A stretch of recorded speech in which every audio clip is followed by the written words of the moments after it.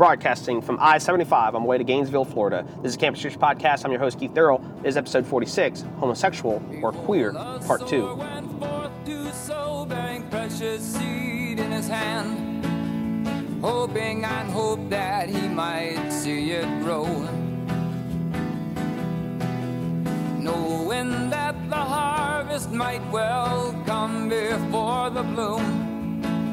He runs on his way, there's no time to be going Welcome, slow. everybody, to the Campus Church Podcast, a podcast designed to encourage and equip you in the work of evangelism. I am currently driving down I-75 on my way to Gainesville, Florida. I got the semester kicked off yesterday at the University of Florida. I'm going to be returning there today. Then tonight, I'll be heading up to Atlanta to spend a couple days in the great city of Atlanta as part of the G3 conference, which is Thursday, Friday, Saturday. I believe most of the other people on the Cross Politic Network or Fight, Laugh, Feast Network will be joining. I know Matt, as well as the Cross Politic guys, will be joining. I'm not sure about a couple of the others. But if you are there, feel free to check out. We're going to have a little booth, and then the Cross Politic guys are going to be doing a show Friday afternoon, kind of live somewhere. I think it's a 1 o'clock start, so if you want to swing by, watch the show take place, you can do that. And so hopefully we'll meet up, see some of you guys there. Now, this is my second day preaching. Yesterday was a pretty good day at the University of Florida, but it was also my first day in a while, and so it's kind of funny. You always feel a little rusty going back out there. You know, can you get a crowd? Can you... how do you answer questions? Is your voice all right? It always takes me a little bit to get my voice kind of prepped. I usually feel like if I preach too long the first couple weeks, I feel like my voice is often a little weak and stuff like that. So yesterday I went to the University of Florida, and I had to start a little bit late in the day because the place we preach, which is called Turlington Plaza, had so much going on. It's just so loud between music and fraternities and dancing and bells and everything else.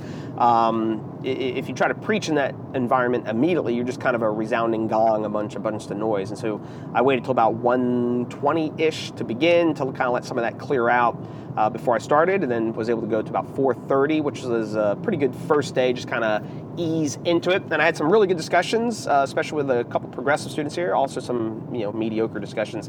But in typical fashion, got a little bit of pushback from the Christians that thought it's too aggressive. But then if you ask them if they've done any evangelism, the answer is no. And so I'll take my aggressive evangelism over their non-aggressive non-evangelism.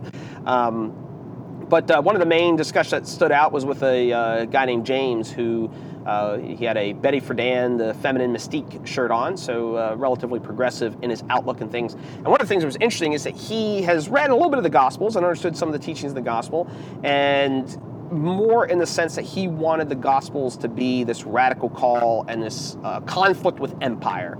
And that's kind of a common progressive sort of thing. Even in progressive churches, they'll talk about the American empire and going against the American empire. But as push comes to shove, though, in that discussion, when you go against democracy and you go against his socialism, then you start to get pushback. And so what's interesting is what he wants is the Christians to offer up a critique of certain strands of American culture or Western culture.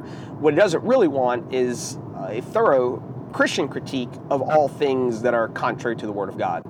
And so when I took my position as far as Jesus Christ being Lord, having all authority under heaven and earth, and everybody owning their allegiance to Him in all ways, and that my message is political, which he was willing to agree with, that the idea that Jesus Christ is Lord is a political statement in the Roman Empire. It's also a political statement in the context of democracy and Western liberal democracies and all that sort of stuff. He was willing to grant those things, but he always wanted to hedge the minute I went after his beliefs. And that was the thing that was kind of interesting was, in certain ways, he would applaud me, and he liked it, but then he would be kind of said he was scared or that my views might incite violence sort of thing once it kind of went against the particulars of his belief. And that's the nature of the conflict. And so even when Paul in Acts chapter 17, there are things that he would say. I'm sure some of the Epicurean philosophers would say, yay, we agree with that. And the Stoic philosophers would say, boo. Then there are other things where the Stoic philosophers would say, yes. And the Epicureans would boo, because the nature of, kind of even tying into our discussion, the nature of man is they're in contact with the truth. And they're going to have truth in something they're just going to end up absolutizing the wrong things. As Christians, we want to absolutize God and His Word. We don't want to absolutize some contingency of creation. And so be it our culture, be it our race, be it our gender, all those things are fine and good in and of themselves, but we don't want to absolutize that and that become the absolute standard. And that's part of the discussion that we end up having, even with this discussion on sexuality in the United States and in the church, is certain people who want to critique and deconstruct the scriptures. They always want to, so for example, if they want to deconstruct patriarchy, they'll just say that the Bible was written in the context of a patriarchal society, but that's not necessarily God's ideal, but rather a more egalitarian perspective is really what's going on there. So most of us could probably agree that when Paul tells, is it Timothy, to greet your brothers with a holy kiss, not too many of us are greeting one another with a holy kiss, nor do we necessarily even know what a holy kiss is, what that looks like, what that's supposed to be. And so we'd probably say, oh, that's a cultural context. So if I was telling you to go meet up with somebody, hey, give them a hug for me, I would be indicating a cultural way of greeting love towards a fellow brother in some regard. And so Paul telling them to greet each other with a holy kiss in some way is probably a similar context of me telling you to hug somebody. So there's a cultural condition to the admonition of the holy kiss or hug somebody for me. And so then the question becomes, as you look at issues like slavery or you look at issues of, say, female submission, are those things in a similar way a cultural backdrop that they're working through in their culture, or these kind of universal norms? And so the more progressive people are going to want to say these are not universal norms, but it's Paul dealing with the cards that he's dealt in a cultural context of dealing with those issues. And so we, in a similar way, are dealing in our culture, in our context, and we're trying to apply the Word of God. Now, and so there's a certain level where we can agree that there are certain things in the Bible that are not universal in all places, all cultural times. But then we also want to step back and say there are things in the Bible that are universal for all people in all cultures at all times. And so the debate a little bit is what things are what. And so in the context of sexuality, and last week's discussion where, if you remember, I wanted to outline the idea that the move in the discussion with certain strands of progressives in the kind of, we'll just use the term queer, because they don't want to use the term homosexual because they want to think it's almost like too scientific and too biological and too natural, but we'd rather use the term queer, and that way there's a social constructed view of self-identification. And so the more progressive wings of some of these discussions are moving into a more radical social self-conception. And so, but then you bring that discussion over to the church with Article 7 of the Nashville Statement, and also Greg Johnson at the PCA General Assembly. What you realize is as the church is trying to, perhaps, well, if we give them the benefit of the doubt, they're trying to do ministry to people that in some way, shape, or form are tempted to commit we'll use the term sodomy, same-sex attraction, sodomy, whatever word you want to use. If we give them the benefit, they're trying to communicate to people who have some sort of self-conception that they are, oriented towards the same sex and wanting to, their sexual desires. But what I think we need to realize is given our context, there's so much genuine fluidity in the way this is being discussed. So let me do this. Let me read Article 7 of the Nashville Statement. Then I'm going to play a clip from Greg Johnson, in part responding to the Nashville Statement. Then I'm going to kind of respond to Greg Johnson and maybe how we a little bit approach this issue in the context of the church and also in our evangelism. So here's Article 7 of the Nashville Statement. We affirm that self-conception as male or female should be defined by God's holy purpose in creation and redemption as revealed in Scripture. I think all of us hopefully can affirm that and agree with that. The Nashville Statement goes on to say this: we deny that adopting a homosexual or a transgender self-conception is consistent with God's holy purposes in creation and redemption. And that's where the rub comes in. Greg Johnson wants to be able to take on a homosexual or a gay self-identification. And so here's a clip from Greg on the floor of the GA. And I'm not going to play the whole thing, but just kind of what I think is kind of the key takeaway. Here's that clip. Friends, when I read Article 7 of the Nashville Statement, it hurts, because Article 7 says that it is a sin to adopt a homosexual self-conception. And we don't do that for any other people group. We don't tell alcoholics it's a sin to conceive of yourself as an alcoholic because drunkenness is a sin. It's the beginning of learning to manage your alcoholism in obedience to Christ so it doesn't define you. We don't tell paraplegics that they should conceive of themselves as able-bodied because that's God's ideal. We wouldn't tell an infertile woman that she needs to conceive of herself as fertile and she's unbelieving to conceive of herself as infertile because that's not God's design.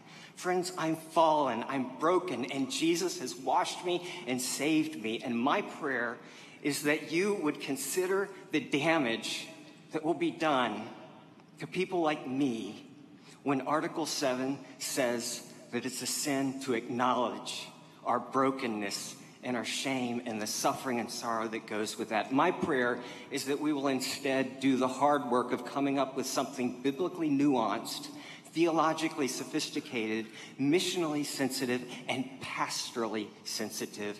So for Greg, the idea, and I guess I would disagree with him, because I don't think the idea of being disabled is a sinful desire in the same way that a homosexual act would be a sinful desire. And I'm not even sure what an alcoholic self-conception would be. And this is where I would want to agree with last week's discussion regarding, the idea of alcoholism is not, I don't believe, in your DNA, is some sort of genetic thing. So like when Greg tells a story on the floor of the GA that at 10 years old he's at a wedding and he had this desire for the groomsmen or something like that, I don't know. Perhaps, I'm not an alcoholic, so I'm not sure what the context would be, but I'm not sure if somebody at the age of 10 years old was just like, yep, I loved alcohol. I knew from the age of 10 I wanted to be drunk all the time and blah, blah, blah. Like, I'm not sure if that's the case. Now, the idea of a disabled person, we believe that is a result of the fall. We're not telling, but we don't think there's anything inherently, they're not doing anything sinful by being disabled. The idea of a self-conception that I'm disabled, like if your legs don't work, your legs don't work. So there is no need to call them out of that. So this idea of moving homosexuality into that. So if the idea was if you're a racist, but we would not, I don't believe, ask a racist to take on it. We would ask them to leave their racist self-identification. And so I don't really get what Greg's point is. So I think the main question we have to ask the people who want to take on a certain self-conceptions in the context of Christianity that might be contrary to at least the historic faith and what we believe we read in the Bible is, would they give us a list of self-identifications or self-conceptions that are legitimate and are not legitimate? Because I think because when you deal with just a particular issue and you're dealing with the emotional aspect of a particular individual crossing the table from you, Greg Johnson, who wants to identify certain ways, what would be self-conceptions that are sinful? So if someone wanted to identify as he mentions being addicted to pornography in a cross-politic interview, does a pornographic Christian, is that self-conception wrong? Is the idea of maybe a pedophile Christian, is that wrong? So if you're a Catholic priest, like, oh yeah, we're just pedophile Catholic priests, self-conception, or Baptist youth minister, whatever it may be, I think Greg would want to push back at those points. So what we need from them, more so than debating straight up whether or not a gay self-conception is legitimate, what self-conceptions are legitimate and which ones are illegitimate? Because what they're trying to do, I was talking to a pastor friend of mine who's somewhat sympathetic, it seems to be, to Greg and these men, and he wanted to put it in the context of they're trying to do ministry to these people that no one else is doing ministry to. And, maybe I'm willing to grant that and agree with them, but I think there's a bigger issue involved here because it ties into a couple things. Last week I brushed on the idea that, for many people, their existence precedes essence, and I was asked what that means, and it's basically this. If you created a car, what it is a car. It has a purpose, a design, a goal, an end. What I'm driving here to Gainesville was created with a purpose, and that's getting you from point A to point B, blah, blah, blah. And so it has a nature to it. For the existentialist, you and I as human beings, there's not even really a thing called a human being, because that would probably imply an essence or a nature. There is no essence. We just are, and then by an act of the will, we determine what we are. So there's existence, and then by an act we determine what we are. And so there is no straight, there is no gay, there is no nothing. There's just a thing that ends up determining its desire. So looking back at the history of, there's a manifesto that came out in the 1970s called the Gay Manifesto. And the gentleman who wrote this says regarding on orientation, one, what is homosexuality? It says this: what homosexuality is Nature leaves undefined the object of sexual desire. The gender of that object is imposed socially. Humans originally made homosexuality taboo because they needed every bit of energy to produce and raise children. A survival of the species was a priority. With overpopulation and technological change, that taboo continued only to exploit us and to enslave us. And so, this was written 50 years ago, and the reality that he wants to say, no, nature itself does not tell you what your sexual desires ought to be. And so here's the rub with, I think, some of the Revoice stuff, which, and I want to do them justice. I don't think I can do them justice in a 15-minute podcast. But the basic idea is this. I think what Revoice is attempting to do is ultimately going to be late to the game, because the very nature of all these sociological understandings of self-identification is going to be radically different 15 years from now. So what they're seeking to do in one breath is to deconstruct the historical context or the culture of the Bible and just say these things are kind of culturally embedded. And yet what they're ironically doing is somewhat absolutizing our current context and our current culture. So if you take Foucault's understanding of homosexuality that I brushed on last podcast, and then where we are today and where we're going to be 50 years from now, all those understandings are going to be radically different. So this current approach of, I would say, certain strands of the church and evangelicalism to try to communicate to the homosexual community, which I think is a good thing and something we need to do, and a place where we need to be more loving, more gracious, and share the gospel more, and the good news. But I think the idea of calling somebody to repentance, it includes things like this, that nature does tell you what, it does not leave undefined. Nature does tell you, because what it means to be a man, what it means to be a woman, at least in part, includes the aspect of desiring somebody outside of you. Now, the reality of the fall and all the difficulties that come in with that starts to become a different discussion, but Paul several times, like in Romans 1, talks about what nature is, going against nature and burning with their desires for one another. And so this, the existential approach that is beginning to dominate certain strands of American Christianity and self-conceptions, I think might sound good immediately and contextually, but 20 years from now, it's going to be very outdated. And that's where we have to be a little bit wiser in approaching those who disagree with us and understanding, like, no, here's long-term, here's what's going on. The current postmodernists can agree with us that there's the world is flux and change, and there is a certain level of self-identification you can obviously take on. People can say a lot of things about themselves,